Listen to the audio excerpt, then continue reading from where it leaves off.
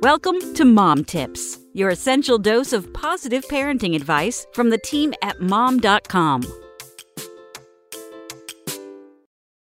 I'm the crazy schedule mom, and I won't apologize for it. I have never functioned well under chaos, and bringing a baby into your home, especially for the first time, yep, that's pure chaos. They're eating and sleeping on demand, making it impossible to predict how things are going to go from day to day, which also makes it impossible to know when you, as a mom, are going to get any kind of downtime.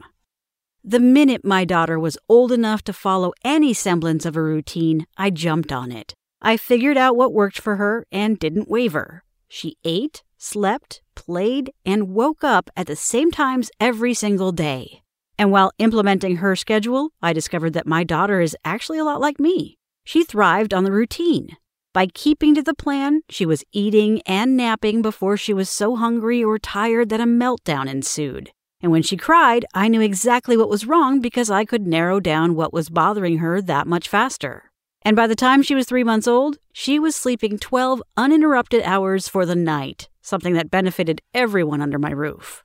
This did mean sacrifices, though. For the entire first year going to visit Grandma, sorry, Penelope is only available during her waking hours, and she needs to be home before 6 p.m. to start her bedtime routine.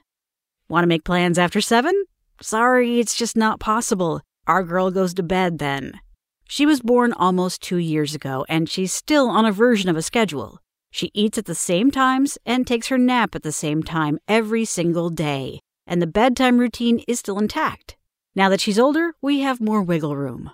I know that once in a while, she can go to bed an hour later and it won't derail the whole night.